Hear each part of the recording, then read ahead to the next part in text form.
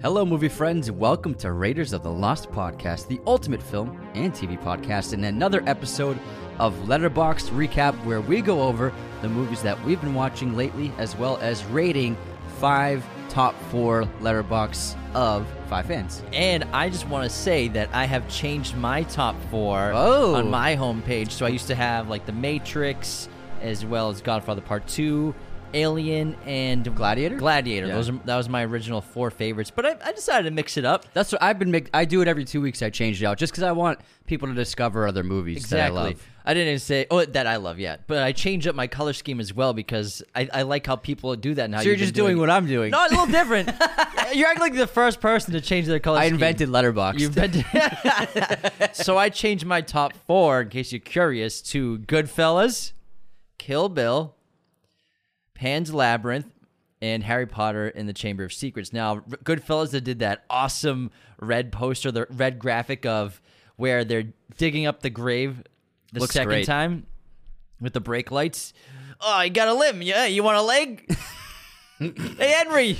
What do you want? The leg? The leg? The or wing? The wing or the leg? Henry! We gotta get it out of there. It's bad news. That looks great. It's I love an awesome that poster. poster. Just so much red just from the brake lights of the car. Then I have Kill Bill. It's a great poster of Beatrix versus Oranishi in the back in that amazing set behind the dojo, a fantastic behind poster. the building. I love it. With the snow, and it's awesome. It's so cool. With the sky's red with the snow falling around everywhere. And Kill Bill text is covered in blood. Yeah, it's like a red dawn. And Oranishi's sword is in the foreground. It's incredible. Then Pan's Labyrinth, I went for a Spanish poster, El Laberinto del Fauno. And it's a beautiful shot where Ophelia is in the center of, obviously, the entrance of the maze and the tree. And she's holding the dagger with blood and is red behind her. And then around the entire rest of her image is the faun and the green, so red and green around her. It's almost like Christmas colors. And then Harry Potter. The pixies are there, too. Yeah, Harry Potter and the Chamber of Secrets. It's just a sick, minimalist green poster of the shot of the pathway down the Chamber of Secrets. You see, I'm assuming it's Tom Riddle in the distance in front of the giant statue of Salazar Slytherin, but it could be Harry. I bet it's Harry. It's probably Harry. Yeah. It's just a figure in the distance, but then on the either side of the path are those giant snake statues. It's a really cool poster. It's good. They didn't have a ton of great options. I also updated my top 4. Oh, let's hear it. And I went green with my aesthetic. So if you look at my profile, it's all green posters. So first I put Happy Together, which is my second favorite Wong Kar-wai film. It's a really fantastic relationship drama about 2 men in like the crazy ups and downs they go through over a period of years. Adding to my watch list It's immediately. so good. And then Rosemary's Baby. I love this which poster. is one of my favorite movies, and it's beautiful green poster. And then Green Room, the horror film with Anton Yelchin and Patrick Stewart. I love that movie. It's just I think it's one of the most underrated horror movies of the last 20 years. It's so phenomenal. And then I have Andrei Tarkovsky's Stalker, also with this green poster.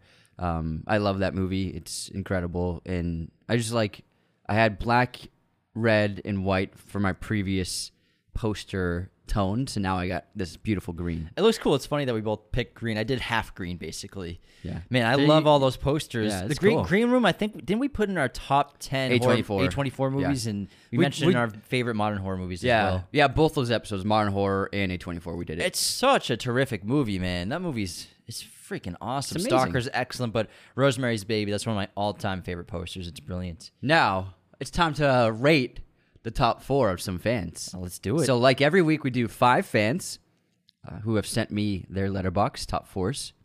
Now, first up, we have Young Sam. Young Sam has La La Land, Ratatouille.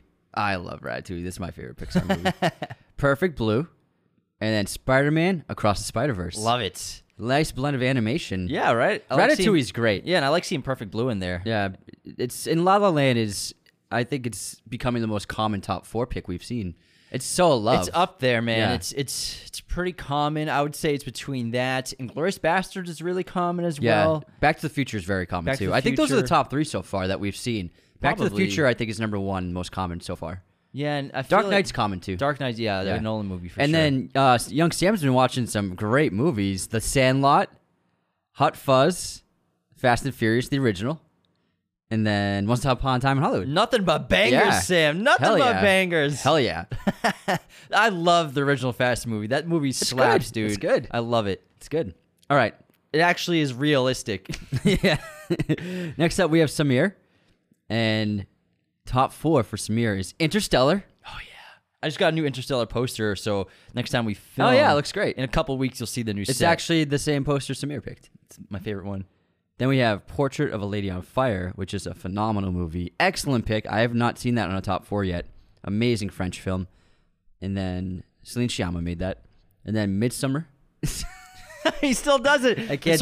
Midsummer. Midsummer.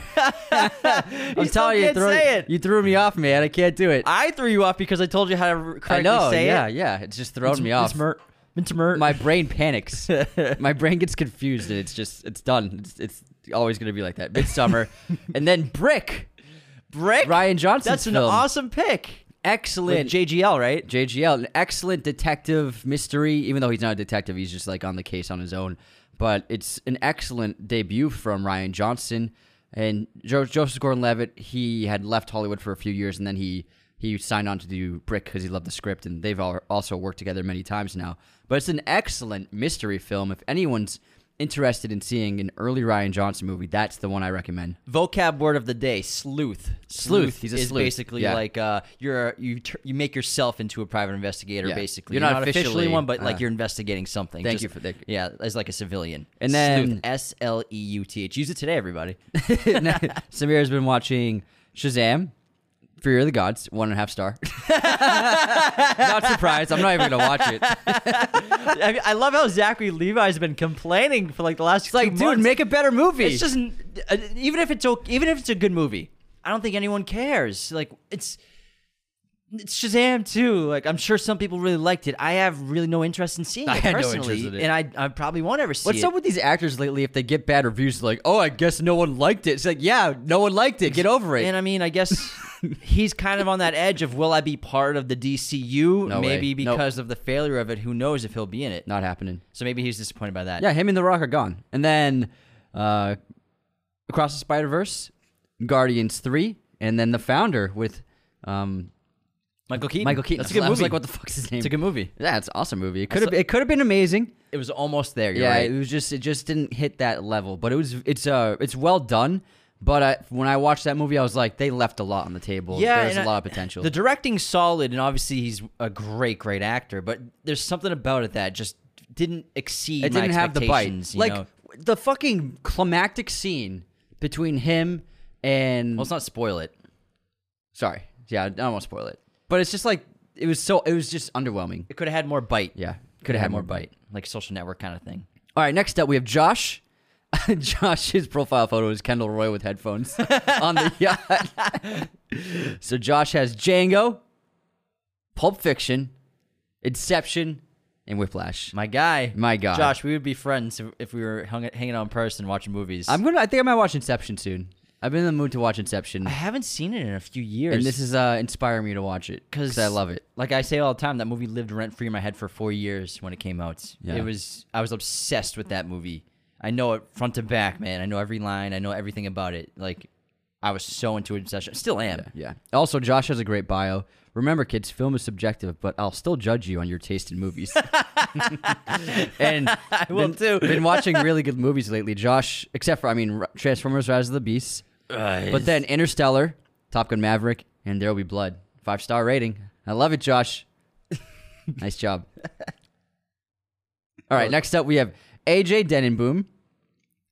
So, this is a good list. Very different. So, AJ has The Perks of Being a Wallflower. We accept the love we think we deserve. Shut up. It's a great line. Don't tell me to shut up, Okay, you can say it. asshole. It's a beautiful line said by Paul Rudd in that film. That's true, yeah. Like, you even care about that movie. It's okay. It's good. It's just not, I've seen it. I think it's a great coming-of-age film. A Excellent pick. lot of people love it. I can see why people love it. But I thought it was nice. I thought it was good. I cried. I cried when I saw it. Logan Lerman's great in that movie. He cries a ton in that movie. That's hard to do. He's a great actor. He's a great, kind of a prodigy at that age. He's in a bunch of movies. He had 310 to Yuma he was awesome in it. Pa. Paul. Next up, we have After Sun. Excellent choice. Get Out. I'd like to see Get Out on there. Yeah. Jordan Peele's the man. You know, I would have voted for Obama a third term if I could have. I love that movie, man. T.S. Motherfucking A! We handle shit. Handle shit. Sex slaves! Sex slaves! And then Across the Spider-Verse. Excellent top 4. I love it. Back to Back Spider-Verse, or that was 2 ago? It was... Oh, someone watched it. I'm sorry. Where they watched it. Yeah. Are you even listening to me when I trying talk? to, but you're saying a lot of movies. Jeez Louise, man. Next up, we have... Oh, sorry, that's actually just a random screenshot. Next up, we have Reno Van Eekhout. I hope I said that correctly. It's either Reno or Rhino. Way to go, Anthony. Well, I've never seen this as a name before, so get off my back. But their letterbox is Reno. So, I love this top 4. We got Interstellar. A lot in this one. A lot of Interstellar. 2. Dazed and Confused. Oh, fucking great pick. Once Upon a Time in Hollywood. Oh my God, yeah. And then To Catch a Thief, the Hitchcock film. What a list. I love it. I love it. List. I like that list. Oh my goodness. It's all over the place. It's in a good way. Man. Love to see it. And then Reno just watched Guardians 3, Air, The Swimming Pool, and then Alita Battle Angel. Sorry, some of these are hard to read because it's so small font.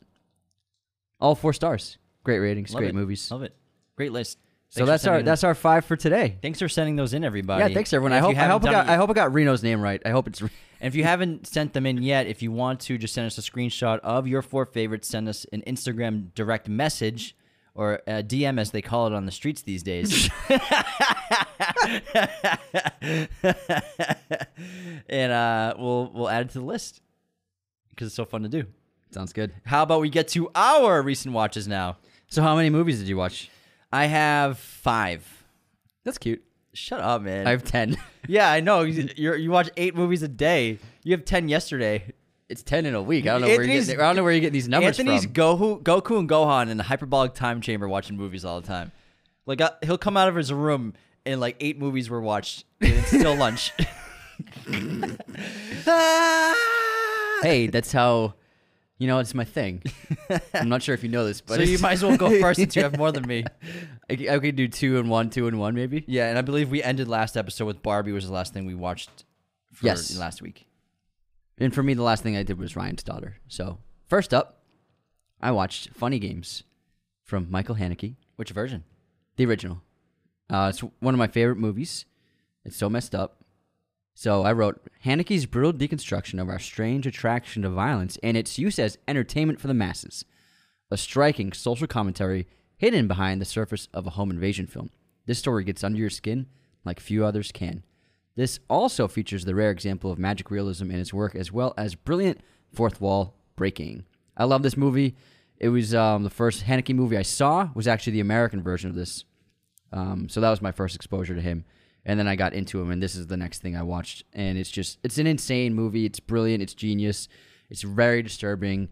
It's very raw, but it's so well done and well acted and well directed. It's an incredible movie. And so divisive. Very which divisive. is why I love it. Yeah, I mean, its Letterboxd rating is a 4.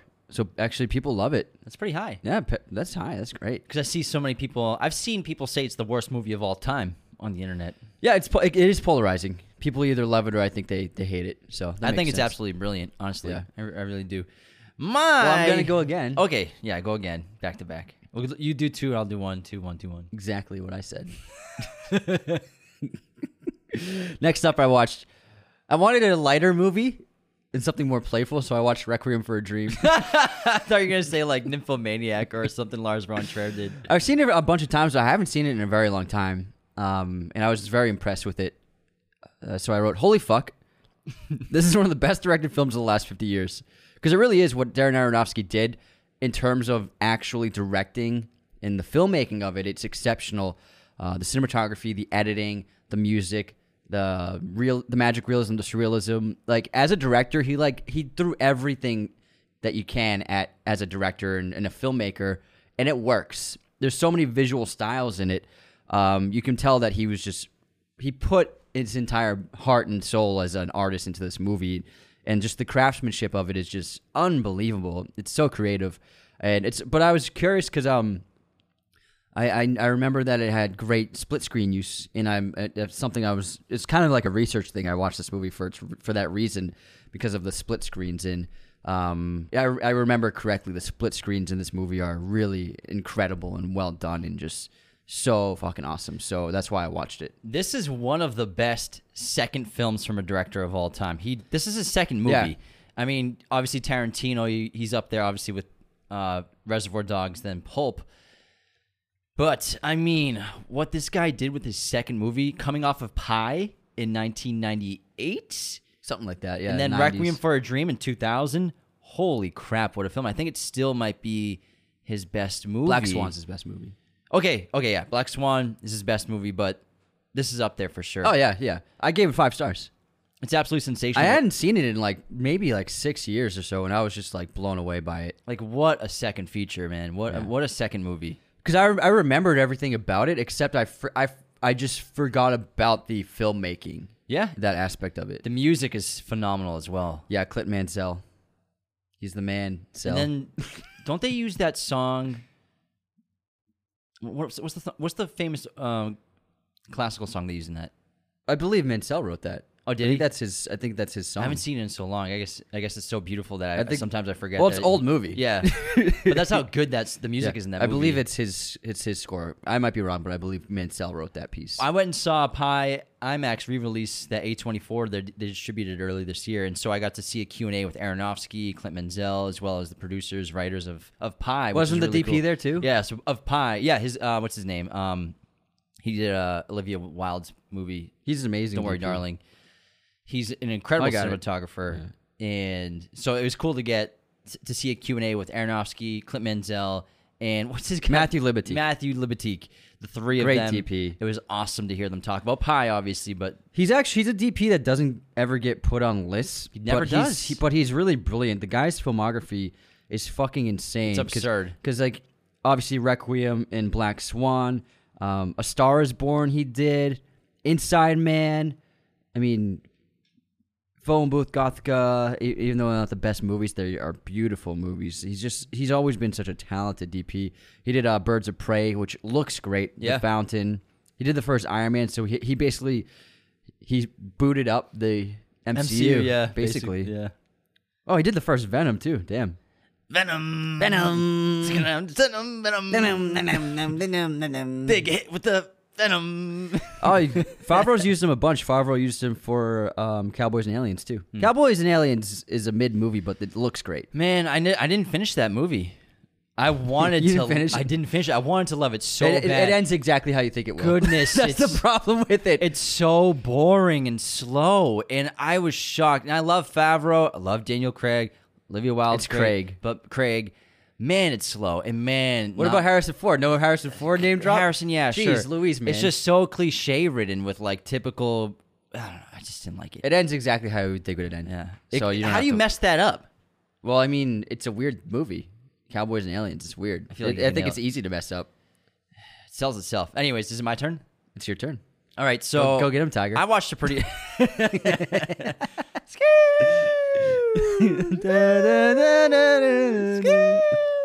That's the siren. Didn't sound like it at all. I'll put on a wedding dress. Skip, skip. All right, I watched a weird ass movie for my first watch of the week. It was a Swedish film called Border. Gave it 3.5 stars. And this is my review. One of the strangest movies I've ever seen in my entire life. I enjoyed it, but I also kind of want to puke. Now, the best way to set this up without spoiling anything. Oh, this one. I don't know if you've seen it. I have you? haven't seen it, but I know. I've seen the trailer. I recommend checking it out. I only gave it 3.5 stars, which is still a good rating. That's 7 out of 10, because of how weird and disturbing it gets. But if you like stuff like that, I recommend checking it out. It's similar in tone to Lamb, the A24 film starring Noomi Rapace that came out a few years ago. Very similar in tone and kind of in the aesthetic. It's really well made, really well written, well acted as well. And it's about this woman who has this incredible kind of inhuman ability to be able to smell and sense fear and sense shame and smell and sense guilt of other people. So she works... Like Unbreakable. Kind of, yeah. Except she smells it versus yeah. sensing it. But He sensing, yeah. So she smells fear, smells shame, smells guilt, and she uses these skills to work. And she works at a border facility, or I believe it's a customs at an airport, or it could be at I believe it's a port, like a boat port. And they never. She's a crossing guard, Basically, for school. but she's a border patrol person in terms of like when you're going through security, they have her in the front of the line and she smells everybody that walks by and she can tell exactly what's inside your bag if you're guilty of something, if you have shame about something. It's really interesting. That's just the beginning, and that's no way spoiling the movie because you could never predict where this movie is going to go in the direction it ends up taking. And it was really interesting, and I enjoyed the hell out of it. Again, I found it very disturbing, though, which is why I gave it 3.5 stars. I almost gave it 4, and I like weird stuff. But they went too far? It has maybe the weirdest scene I've ever seen in my entire life. It might have the weirdest scene I've ever seen. And I don't even like to think about it. It's like Tusk in a lot of ways. Gotcha. Except less in your face and a little more reserved when it comes to the weird stuff. Yeah, because I remember the trailer, and it's like, are they like animal? Like they've like their part, like they like animal genetics or something. So there's something off about her and a couple other There's characters. another guy, yeah. They have very almost like Neanderthal. yeah, looks. they have a look that's almost like a Neanderthal, not quite like a deformity. And the actress is wearing a ton of prosthetic work. It's terrific makeup in production design as well. And I don't want to say anything else without spoiling it, but she has this incredible ability that other humans don't have. And it's an insane story. Holy shit. I recommend checking it out. I remember seeing the trailer. If you like weird stuff and you like getting freaked out, watch it. Border. The Swedish film. All right. Well, you're right on the money because it has a 3.6 on Letterboxd and a 7 on IMDb, so your rating is right in line with that. And again, 3.5 is a good rating for me, by the way. All right, next up. It's a good movie. Next up, I watched one of my all-time favorites because what got me in the mood to watch this? Oh, Oppenheimer. And I was like, I want to watch this, so I put on The Tree of Life. Oh, yes. 5 stars. I've seen it a bunch of times, but I haven't seen it for a few years. I wrote, one of the most stunning accomplishments of filmmaking in cinema history and a personal favorite of mine. There is nothing like Malick's remarkable exploration of life in all its forms, and no film has ever captured the human experience so honestly. Emmanuel Lubezki crafted the most visually inspiring film I still have ever seen to this day. This film is not for the casual movie watcher and warrants multiple viewings, but once you see the magnitude of the storytelling and emotional resonance, The Tree of Life will become a rewarding experience. And that is exactly what it is, an experience. It's still, every time I watch it, it's the most awe-inspiring movie ever made. Like, I just get, like, overwhelmed with the breadth of it, the beauty of it. I still, like, I cry during sequences just because of the visuals and the music that Malick paired. It's just still, to this day, some of the most incredible moments of film I've ever seen. And after seeing it again, because I hadn't seen it for a few years, I really do believe it's the most visually stunning film ever made. I think it's the greatest shot film by a cinematographer. And it's insane because the budget was like $14 million. When you watch this movie, you're like, how is this movie made for $14 million? But I watched it, Oppenheimer reminded me of it because Malick portrays life from its beginnings, from the Big Bang to cellular growth on Earth to the first creatures to human beings.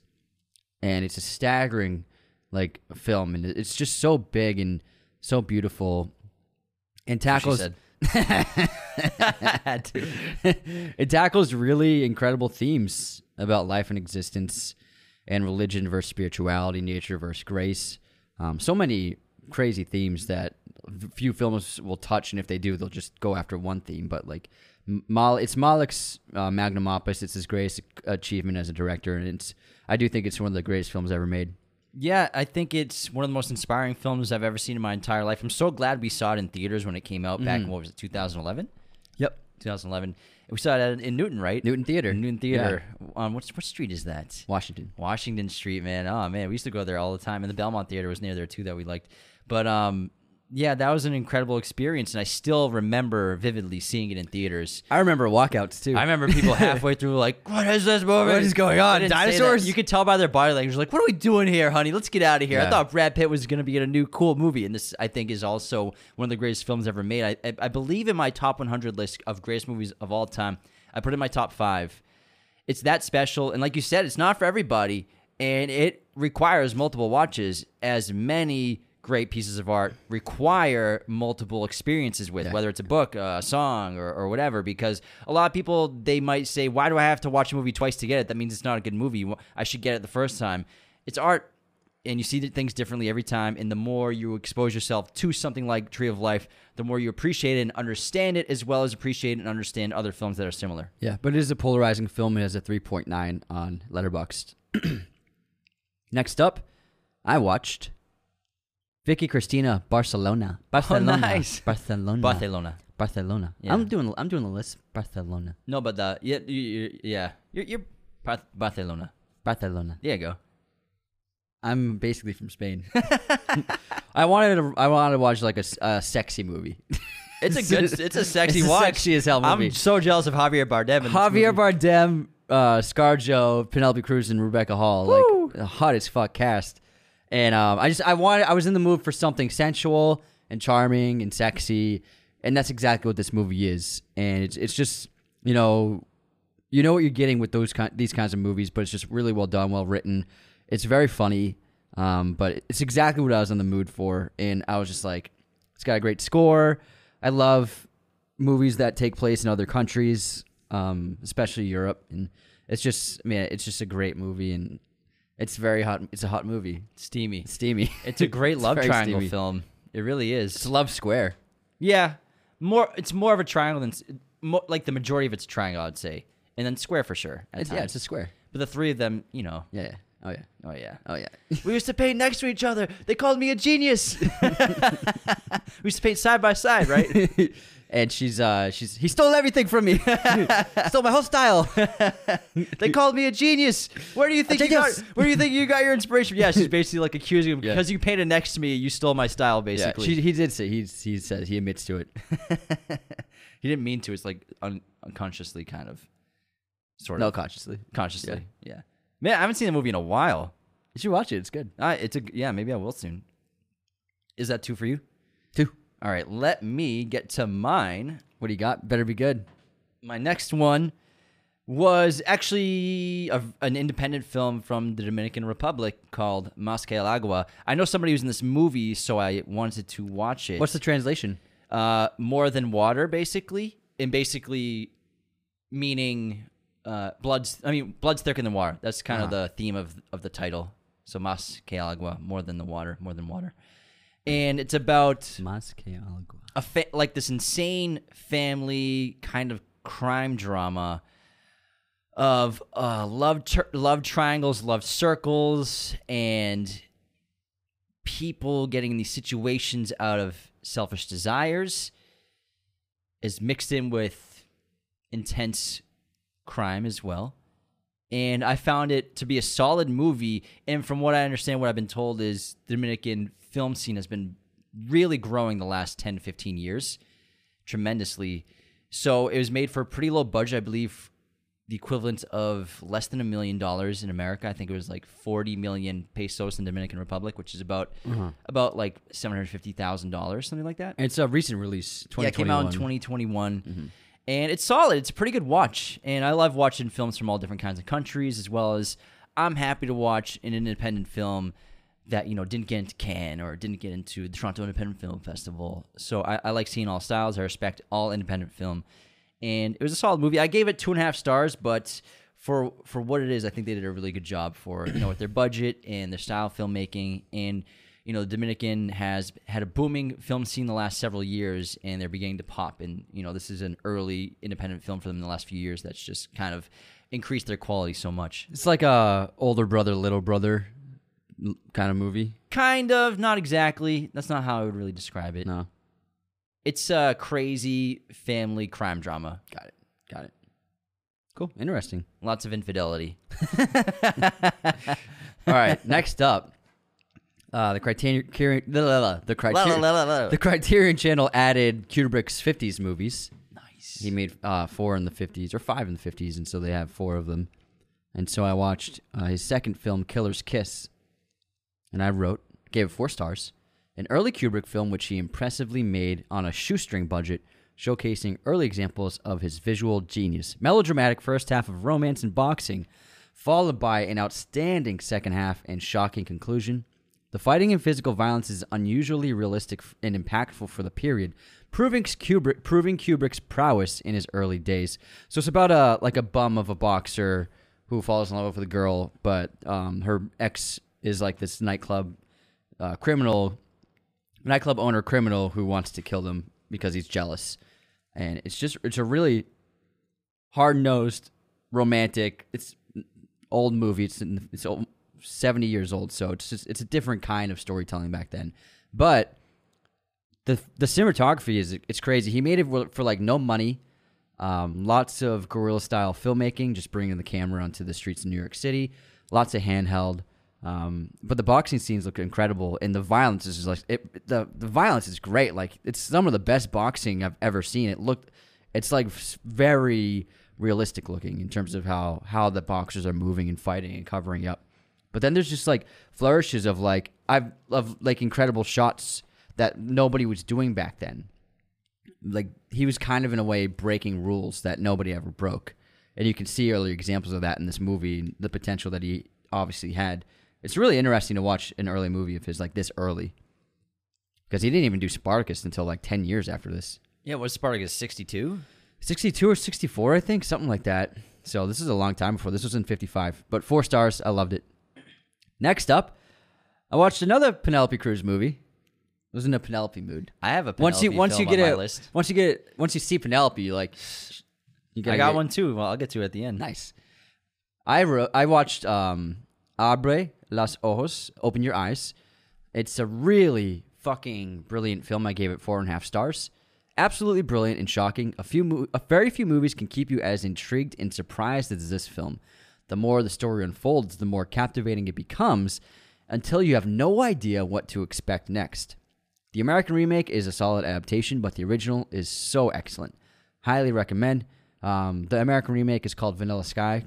Cameron Crowe made it with Tom Cruise. Penelope actually played the same role as well, and then Cameron Diaz plays the supporting role. And I'm sorry. No. I can't recommend watching Penelope Cruz movies or Javier Bardem or any famous Hispanic or Spanish-speaking actor or actress in their movies in their native tongue, because, of course, they're great. They're bilingual, and we see them in a lot of Hollywood films. But when you watch someone like Penelope, or Javier especially, but Penelope especially, when you watch her speaking her native tongue in a Spanish production, her performances are just so much more incredible, because obviously she's great when she speaks English as well, but to watch her in Spanish, it's a completely different experience, because her talent transcends what you're used to with her English speaking films.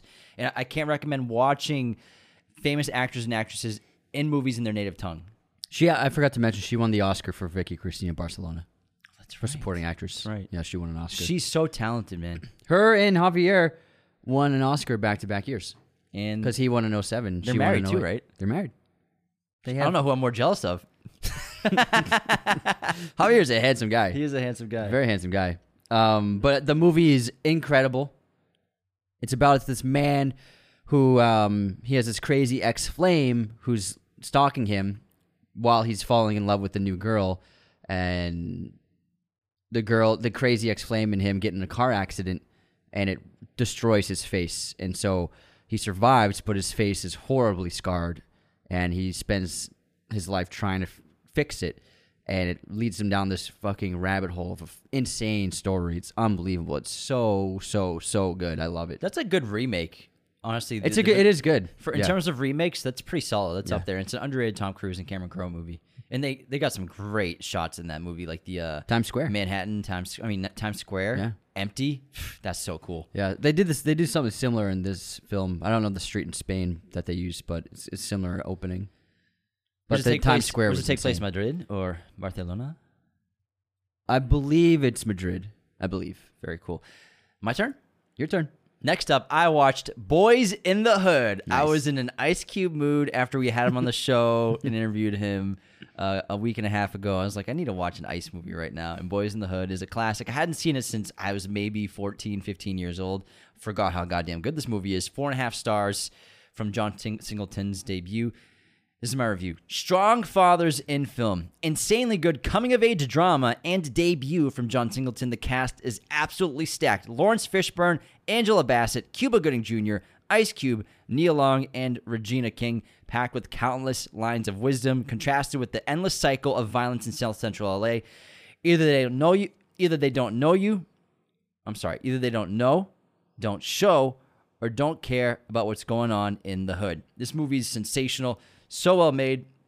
It's a coming-of-age movie with this great cast, and Cuba Gooding Jr. plays the main character who the first act of the film, it's his youth. He gets into trouble at school. Then his mother sends him to go live with his father, Lawrence Fishburne, in South Central LA. And his mother is going to get her master's degree. She's got a lot going on, and she ends up becoming a very successful person from her work ethic. But both of Trey's parents are highly intelligent, highly capable.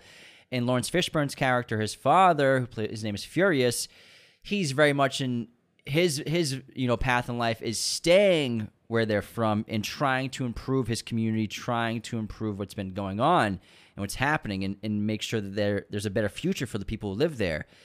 And the character Trey is basically sent to his father, and his mother basically sends him there because he got into trouble. They lost a deal that they made, and she needs Trey's father to teach him how to be a man. And there has been definitely a war on fathers in Hollywood, I would say, the last 5 to 6 years. You don't see it very often anymore. Of course, there are strong fathers in film, but not anywhere like we used to. And I feel like cinema needs strong fathers again, because when you watch a movie like this, you see the impact that obviously a strong mother as well as a strong father can have on somebody growing up in one of the most hard to succeed in situations imaginable in the United States, being born in this area, as well as the story of Trey and his best friends. Ice Cube plays Doughboy, and basically trying to survive as well as make it to an extent in South Central LA. And Trey is the one who has the brightest future, as well as his friend who is going to be a football player, hopefully at USC. But obviously the massive backdrop of life in South Central LA, the gang violence, the poverty, and what's happened to these communities by design, by governments, by organizations that have planned these things out, and as well as showing the cycle of violence in the streets of South Central LA, or in an area like this, because it's an endless cycle where, they show multiple bouts of gun violence, drive-by shootings, and the cycle of violence that happens where a drive-by shooting occurs. What's going to happen? A revenge is going to get taken out. Another drive-by shooting occurs. What happens then? Revenge. Another drive-by shooting, and more violence, more gun violence. So it's back and forth, this never-ending circle of violence and revenge, violence and revenge, violence and revenge, that it's almost impossible to escape.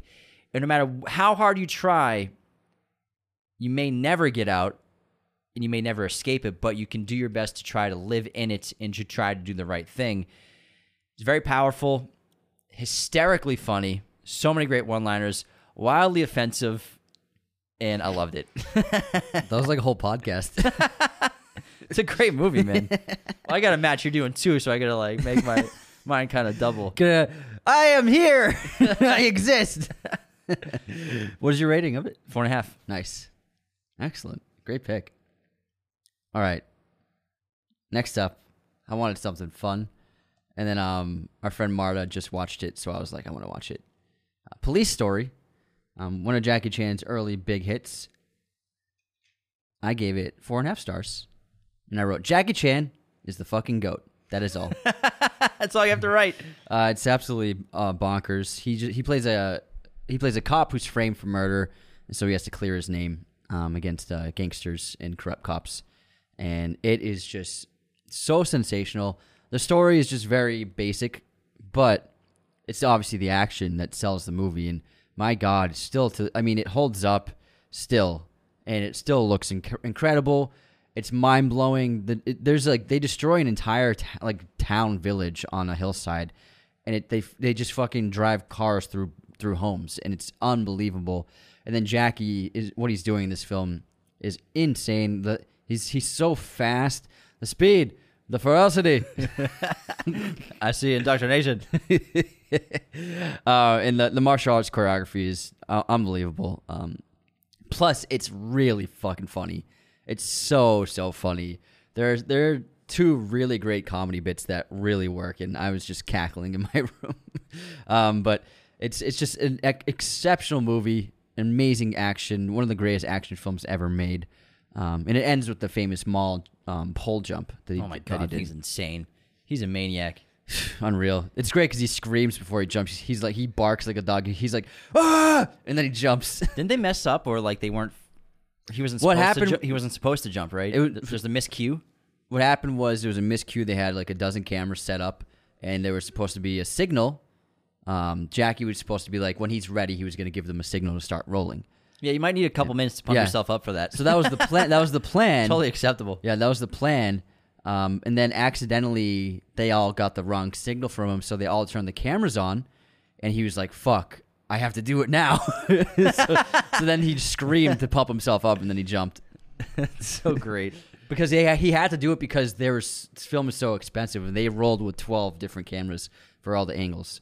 So he's like, we're wasting so much, he just had to do it. Whew, what a legend. Then we watched Talk to Me. Nice. Yeah, that's my next one. Talk to Me was really good. I gave it a 3.5-star rating, and I wrote, Talk to Me is a solid debut from the directors and features a fantastic horror concept with some excellent shocks. Sophie Wilde carries the movie on her very capable shoulders, and the rest of the cast was also very good. There are some engaging moments of disturbing mayhem, but ultimately the film was held back a bit by its screenplay and slow first half. However, once things got kicking, it was a lot of fun. I gave Talk to Me 4 stars, and for some reason it says Talk to Me 2022 on Letterboxd. Yeah, it does, doesn't it? Yeah, it says 2022. That's odd. That's so weird. Maybe it came out in Australia in 2022. It's possible, but that was a while ago. That would have been 7 months ago. I think it's a mistake on the profile. Whoever made it. Now, again, I gave it 4 stars, and my review is, I like to judge a film's scariness by how much I squirm in my seat. Let's just say the seat was vandalized when I was done with it. Terrific debut in original horror film from Danny Philippou and Michael Philippou. All I ever ask from new horror movies is to show me something I've never seen before and Talk to Me delivered. I love curse movies. That's why I love movies like Smile, It Follows, which are recent horror movies that I adore. And this one I thought was excellent. It is a slow starter. Getting to the big events takes a little time. But if you stick with it, you see some incredible stuff, some wild things. And I think the concept is terrific.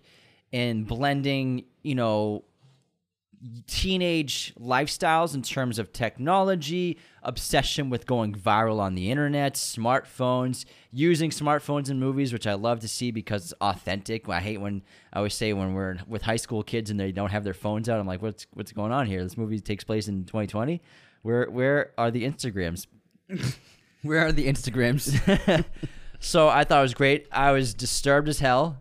Some incredibly gross things happened. Yeah, you were struggling. And sometimes. A really great ending. Kind of sort of ambiguous at the same time as really clever and interesting and smart. I didn't find it ambiguous. No, parts of it were ambiguous. Oh, I thought you meant the ending. I said kind of, but also, yeah. Why don't you listen to what I'm saying, man? I am. I'm just going based on what you said. Well, you didn't listen to the next thing I said. What'd you say next? But also clever. No, I know. I'm just saying I didn't think it was ambiguous. Well, I think a lot of people leave the theater a little unsure of exactly what happened. That's what I mean. I disagree. Well, not everyone's you, Anthony. Okay, maybe the world doesn't revolve around Anthony for today. Maybe for once. Whoa, where did that come from? Just kidding. You're just jealous because I watched twice as many movies as you. You're still not over it. Shut up, man. I'm trying to beat Anthony for weeks. You're not trying hard enough. Apparently, I gotta wake up with like a movie playing.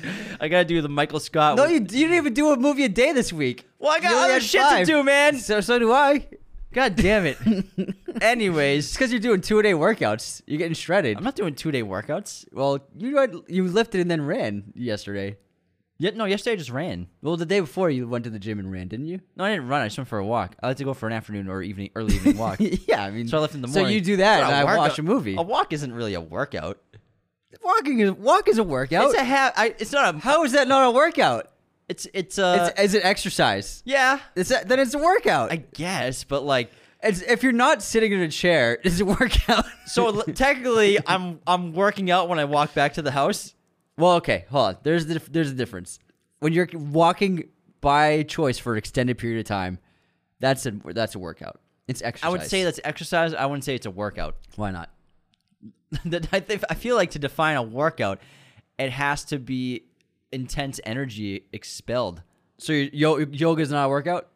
There's a lot of energy expelled in yoga. Have you ever done it, bro? Not in every kind of yoga. It's pretty tough. I'm just shooting holes in this theory of yours. Hold on, let's search workout definition. It's got to be something a little more strenuous than a brisk walk a mile and back home. Like a 2-mile walk, I wouldn't define as a workout. It's an activity. It's a light activity. A practice or exercise to test or improve one's fitness. Exactly, thank you. So walking doesn't improve your fitness? Not really. What are you smoking? Maintains. Walking is great for your fitness. No, but like my fitness level, walking is not improving anything. It's just maintaining and it's just healthy. I know, but it's a workout. It's a workout. For me, it's not a workout. It's just a light activity. Okay. Well, I disagree. Anyways, I enjoyed talking to me. I hope you all check it out. I liked it. A24 needs your money more than ever. They've had some bombs. I liked it. I just thought sometimes overhype can be a problem. Yeah. And this is an instance of overhype where I was expecting something phenomenal. Phenomenal. It was good. It was very good. But I was it was like 98% Rotten Tomatoes. Early reactions, the greatest horror film for years. And I watched it. I was like, where are these fucking responses coming from? I agree. Then the early reactions were terrific. Yeah. And this movie was really good, but I think I felt the same where halfway through I'm like, this is really good, but also I feel like I'd be enjoying it more if I didn't expect the best horror movie of the year. Yeah, I think that the overhype was an issue because I had high expectations walking into it, and then within 20 minutes, I was like, am I watching a different movie from what all these people watched? Because for me, the first half of the movie was just very slow, and I think they could have cut out at least 15 minutes from the first half. But you can argue it's probably the best horror film of the year so far, but I haven't seen The Pope's Exorcist, which is supposed to be excellent. I do want to watch that, yeah. I want to watch it. I saw Guillermo del Toro retweeted a photo of The Pope's Exorcist with Russell Crowe on a scooter in Italy, and he wrote, one of the great things about aging is one day me and Russell Crowe will look exactly the same. Oh my God, yeah, with the beard, they do look, yeah. I see that. Hello, Mismo. They look really similar. That's so funny. Because he also had sunglasses on, too. Yeah. Smile came out last year? Yeah. Wow, shit. Last year was a stacked year for horror. This year, I would say this might be the best horror movie of the year. But I think it's been actually, I think Evil Dead Rise is better than this. Evil Dead Rise is better. Yeah, actually, you're right. I think I would give it Evil Dead Rise. Evil Dead Rise I found scary and very fun. So Evil Dead is the top. And I think Talk to Me was good, but it's not Evil Dead Rise. And I liked it. It's just like they could have sped it up. I agree. It had no balance of tone of pacing. I want to check the runtime of it real quick. Talk to Me runtime. An hour 35. It felt longer than an hour 35. It did feel longer. I thought even when we left the theater, I'm like, that should have been a 90-minute movie when it basically is. So it felt longer than 90. The issue is, and I said it after the film. I said there were some really cool moments in this film, but they lasted 10 seconds. Yeah. Well, it's not like spoiler for people who haven't seen it. But I'm not going to say specifically. Yeah. But what I'm saying is, oftentimes, what I keep seeing, in not all modern horror movies, but like Evil Dead Rise did a great job of the sequences are long and they're drawn out, and they pull that thrill and they pull the horror and they stretch it out. But a film like this, and it happens as I think too often, where the scares are so short and the cool horror sequences are so short, where the rest of the film is just kind of padding. Where this film could have benefited from extending those horror sequences and really drawing them out, that would have improved the movie. I agree. Good point. So that's why the runtime was short, but it felt long. All right, next up. Wait, no, your turn. No, we did Talk to Me together. How many you got left? 2. Do that, and then I'll finish it up. Next up, I got Talladega Nights, The Ballad of Ricky Bobby. I just wanted a goofball movie. I've been doing this thing kind of lately of doing like a super artsy movie, then a fun movie, super artsy movie, then a fun movie. And so, Talladega Nights was my fun movie. It was my super artsy movie. Yeah, I was gonna say super artsy, dude. I wrote Shake and bake, baby. My review was Dear Little 8-pound 6-ounce baby Jesus. This and Anchorman are peak Will Ferrell. He's just the best. He's just the best there is. Shake and bake. Best there is, best there ever was. Me first, your last. It's so fucking funny. It does lose its steam by the second half in the third act, but the first hour is just absolutely phenomenal, and I giggle like a little girl when I watch this movie. It's so ridiculous. And then Will Ferrell and John C. Reilly are just absolute dynamite together. And Sacha Baron Cohen is great as the worst French accent ever. But it's just a really fun movie. It doesn't take itself seriously. It's just like shut your brain off and just enjoy the ride kind of thing. Excellent. Shake and bake. The ninjas getting me. He says, I'm contractually obligated to mention Powerade in every toast. In every grace. We all look forward to its upcoming flavor, Mountain Berry. All jacked up on Mountain Dew. Oh my God, it's ridiculous. You got another one. No, you go. Then I finish. Okay, I'm sorry. That's what you said. No, I said you go with yours, then I'll finish. Well, this is 4 in a row. Like finish means like, well, we did Talk to Me together. Yeah, but I just did. Okay, all right, I'll do my next. You know, that's what finish means is last. Unless you want to close out. No. You want to Jonathan Papelbon this in the 2007 Red Sox? No, you pap it. You Papelbon it. All right. Use a closing pitcher for the Red Sox back in the day. All right, next up, I wanted to watch a samurai movie. Oh yeah. So I watched 13 Assassins, which I gave 5 stars. I figured that's where you're watching because when I walked by your room, I was like, There's a lot of Japanese screaming in that. Japanese screams and swords clanking. I was like, it's a samurai movie going on in there. Unless Anthony's training for something. It's me and Juno. We do our samurai training. It's Juno's dojo. It's you and Juno's Mojo Dojo Casa House. We wear bandanas and train in samurai art. I wrote, the greatest samurai film of the modern era.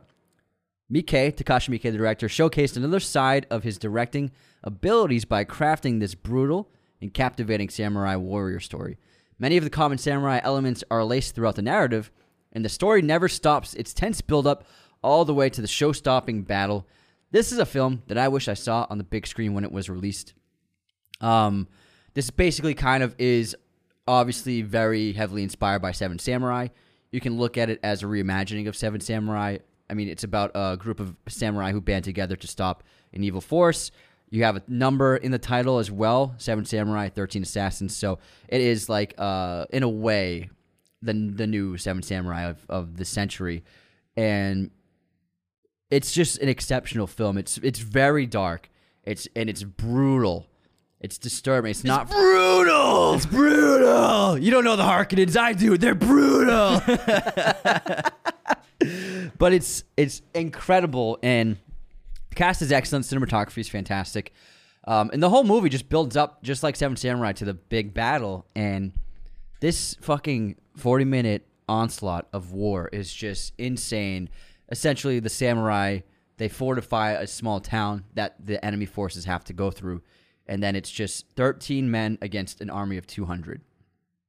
And it is absolute mayhem on a huge scale in the best way possible. And it's just so goddamn fun. It's an epic thing. Like there's so much action. It's such an impressive feat that they pulled it off, because there's so many stunts, there's so many action sequences, so much wreckage, so many explosions, so many props and sets that are destroyed. And I mean, this must have taken them a long time to shoot, because I mean, it's the kind of battle that you see for 5 minutes in a movie, but it's literally 40 minutes of just nonstop fighting with so many actors and stunt actors working together. It's an absolute magnificent film and one of my favorite action movies. I saw it a long time ago. Did we see it together, or you showed me? I showed it to you. I think you showed me it years ago. It was an early Amazon Prime movie that they got the rights to. It's exceptional. I haven't seen it since then, so I kind of want to watch it it soon. It's fucking great. Obviously, Takashi Miike made Audition, which I loved so much. This is my third time watching it, and it's amazing because it still holds up. All right, my final film is coming out of Spain with Volver. Oh, nice. Almodovar. Yeah. Pedro Almodovar, his film from 2006 that stars Penelope Cruz. I gave it 4 stars. This is my review.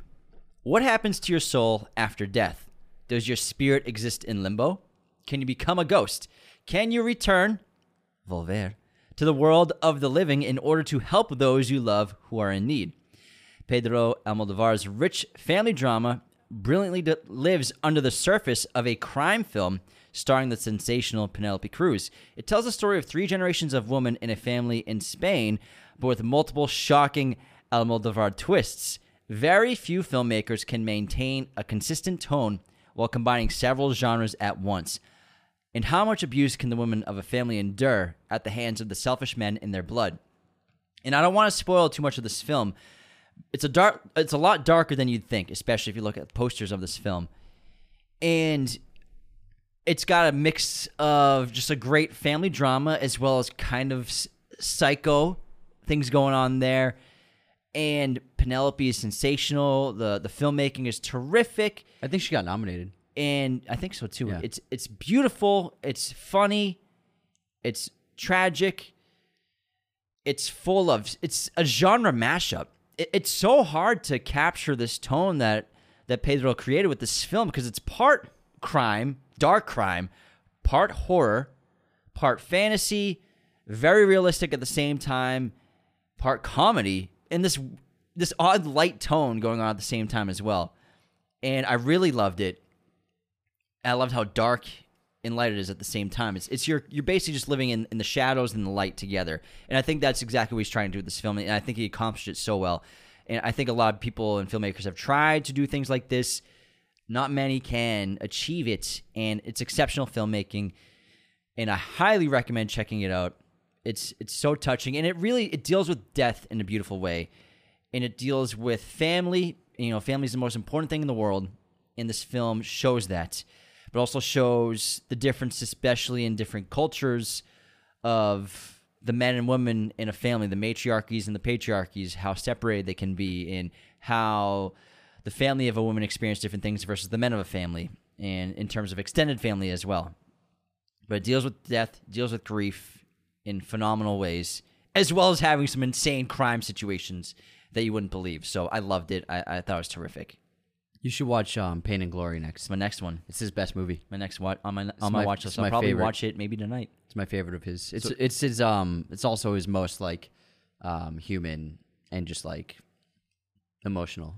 Need a little Antonio Banderas in my life. He's great. I think it's Antonio's best performance. Penelope's in it too. So I'll watch that next. All right, that wraps our Letterboxd recap. Wow, number 10. That was a lot of movies. 15 that was movies. Excellent. Yeah, that was a lot of fun. Thank you so much for everyone. To everyone for tuning into our Letterboxd recap number 10 episodes this week. We did a crossover episode with the boys over at Real Talk Podcast. It was an awesome episode. We did our 10 favorite films of 2023 so far. Don't miss it. It posted on both platforms. Those guys are awesome, good friends of ours, so that was a blast to do. On Thursday, we're doing Pixar's Up, which we haven't done Pixar in a minute, so I'm very excited to do that. The last one we did was Coco, and Up is sensational. The following week, we're doing an episode on The Matrix, except it's going to be a movies from memory. We did The Matrix, and it was a blast. Maybe the funniest episode we've ever done. It was so fun to do. It was good. And other than that, thank you so much for supporting our show. You can do that by leaving 5-star reviews and ratings on Spotify and Apple Podcasts. Apple, you get to leave a written review, which we love to read and read out on the show on main episodes, as well as becoming a patron today at patreon.com/Raiders of the Lost Podcast. Take care, everybody. See you next time. Raiders of the Lost Podcast is a mirror image production. Sound mixing done by Jacob Kosler. Opening music by Chase Jackson.